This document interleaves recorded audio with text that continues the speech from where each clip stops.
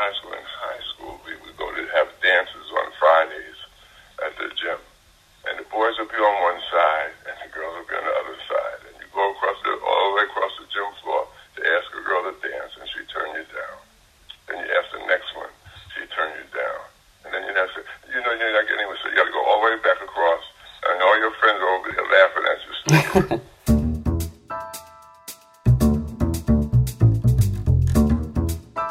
So I ended up becoming the DJ later for that. I was a DJ for our parties all through high school. That was a long time ago, but he is still playing music. For more than 5 decades, Osei Chandler has been spinning records that mark the moments of life. School days, social movements, life, and death. He towers above most crowds at 6 feet 3 inches. And then there is that trademark voice, a rich bass that has floated across the airwaves on his show, Roots Music Karamu, since 1979 on South Carolina Public Radio. It's one of the longest running radio shows in the country. So let's talk with Osei Chandler about the music, his message, and that voice.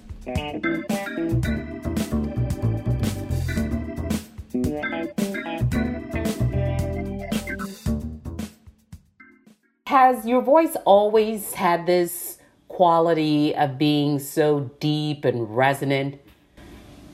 Good question.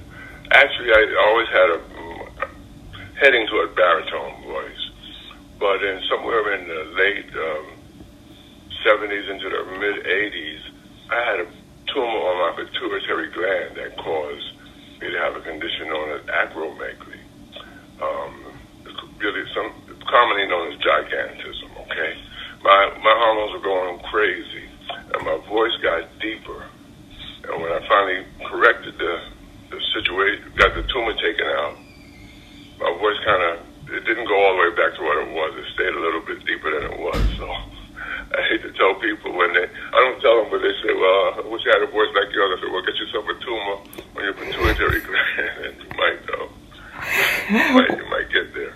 Well, that's interesting. I mean, I'm sorry that you had to experience something like that, a health condition, a medical crisis to get to where you are. But in some way, it has worked out to be what it is. And it's one that we've come to appreciate greatly. So, Osei Chandler, for more than 40 years, you have been raising consciousness through music. It's a blessing. When I went away to college, I didn't know what I wanted to do. I just knew I wanted to try to help uplift the community. I graduated from high school in 1964, right in the middle of the Civil Rights Movement and at the beginning of the Black Power Movement. And I wanted to make my contribution. And doing it through music was such an easy way, not easy way, but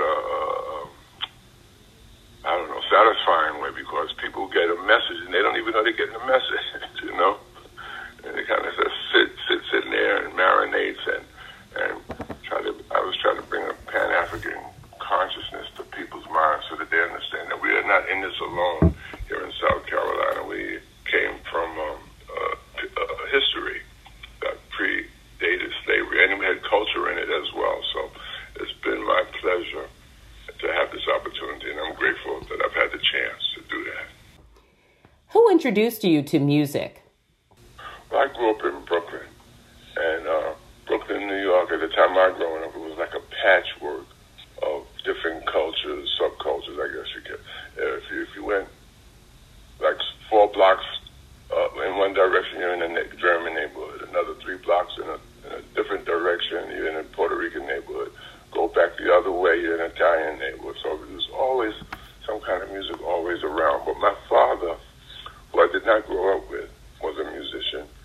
And my mother loved music. So in my house, growing up, my mother could sing. She used to sing with my father's band before they broke up. And we had Ella Fitzgerald, we had Nancy Wilson, we had Ahmad Jamal, all the jazz. Everything was right there all the time. You have certainly been exposed to all different kinds of music, but you settled, it seemed, in the area of reggae and Pan-African music. I'll tell you how that happened. I think it was probably 1978. I learned about WSCI. They had a studio on Broad Street, and a friend of mine referred me to Tony Robertson, who had a show on Wednesday nights. And I had a nice collection of jazz, and Tony Robertson's show was a jazz show. You remember Tony Robertson? I remember him very well. Yeah, he's my good friend now. So I went to visit him there, and I brought a few records with me.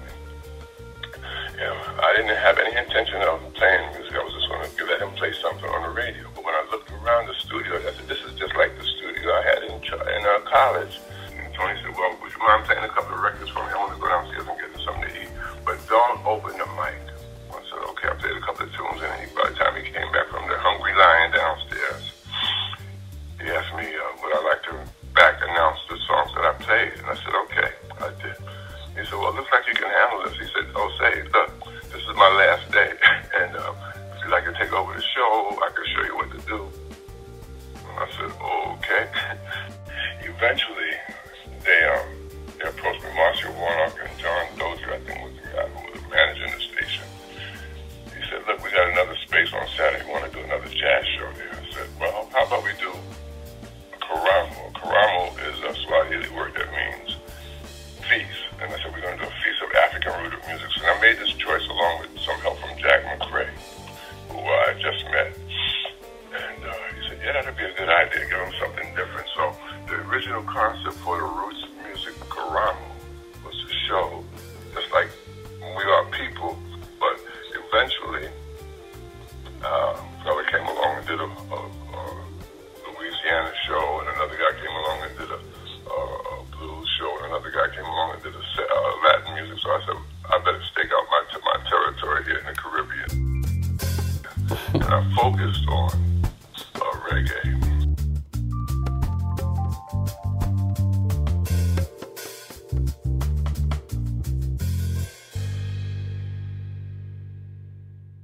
Oh, say, what's your who are some of your favorites, or that you would recommend we listen to, and what gets you going? What motivates you? Who are the artists who you listen to most often?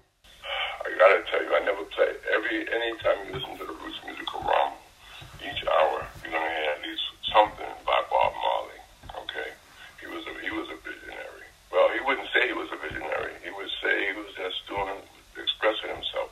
But his music was so deep and so inspirational to so many people that you live to hear him sing a song or somebody do one of his songs on the Roots Music Karamo.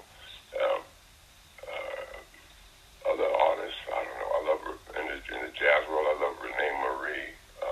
Frankie Tanky is on my list now.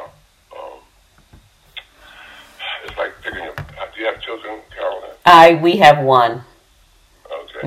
Well, if you had more than one, somebody said, well, which one is your favorite? You couldn't say. It depends on what day, what time. Just keep an open mind, and that's all. And don't say you don't like it until you've heard it and tried it first. There's some country music.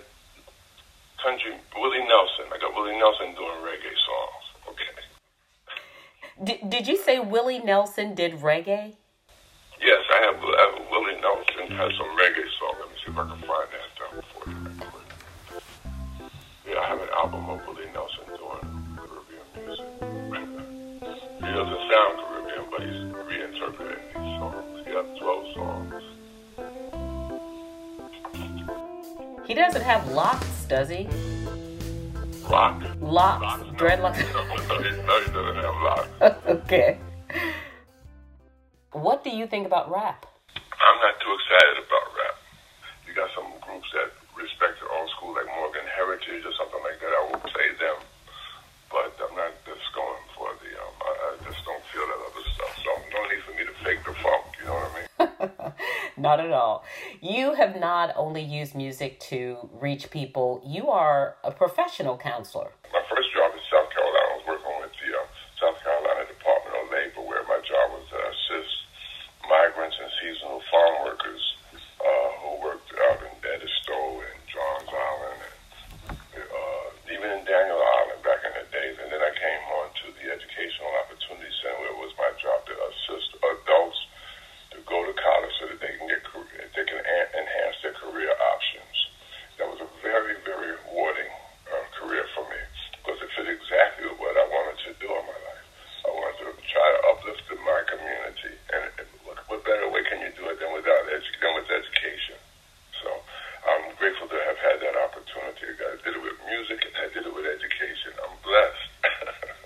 You are blessed indeed, and you bless others. I very often, when I hear any mention of Lopiles, I think about you immediately and your association with, encouraging children through athletics and sports. Soccer is internationally renowned sport. And so when kids in our black community, the kids can learn soccer, that gives them entree to so many things, And it was really a thing I stumbled upon because of my wife, Sadiqa. When she moved south before I did, and she brought my two boys down, and she enrolled them into a soccer program in North Charleston. When I finally came down 2 years later, it became my job to take them to practice, and I took them to practice one day. And the director of the Parks Department up in North Charleston asked me would I take over the coaching position until the regular coach got back from sea. He was in the Navy, but he never came back. And so we had we had 2 seasons up in North Charleston before I moved downtown. And I had such success with 7 black kids on a team that was primarily white, and in a league that was totally white. And I said, shoot, if I get these other young brothers down here involved, we're going to do well in the Charleston Area Youth Soccer Association and the South Carolina Youth Soccer Association. And we did. It was probably one of the best things I ever did besides having kids of my own. I know that family is very important to you, and your family has changed in a lot of ways. Yeah, I love my family, and I'm grateful to my lovely wife who wanted a family when I wasn't even thinking about family, and she was just an amazing person. I don't know, you met Sadiqa before. Yes. Beautiful, beautiful woman. Inside and out, and I'm so grateful to have had her in my life for 40 years, and it was very, very difficult when she passed away in 2010 of breast cancer, but that just brought me and my children closer together. My daughter Naima.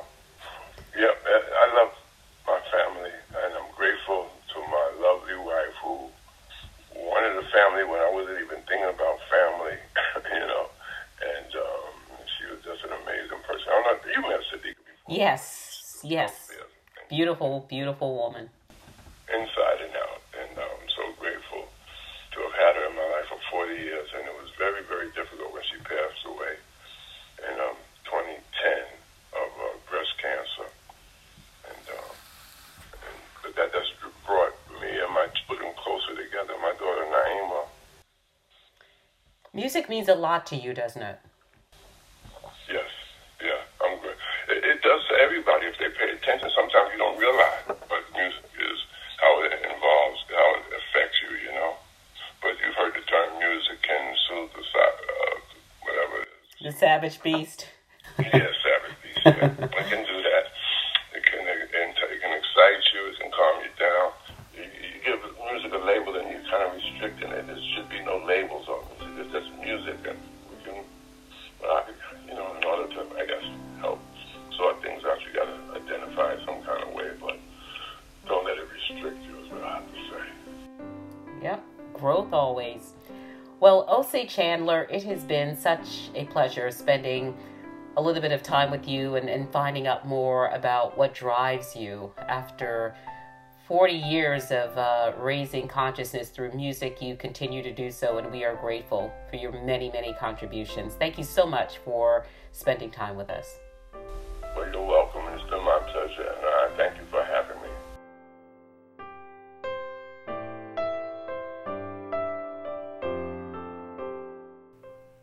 That's it for this episode of Let's Talk. Let's Talk is produced by David Dixon and Eric Johnson. I'm the host, Carolyn Murray. We welcome your comments and advice on our podcast, so please write a review and share the link with others. Thanks again for listening to Let's Talk. Goodbye until the next time.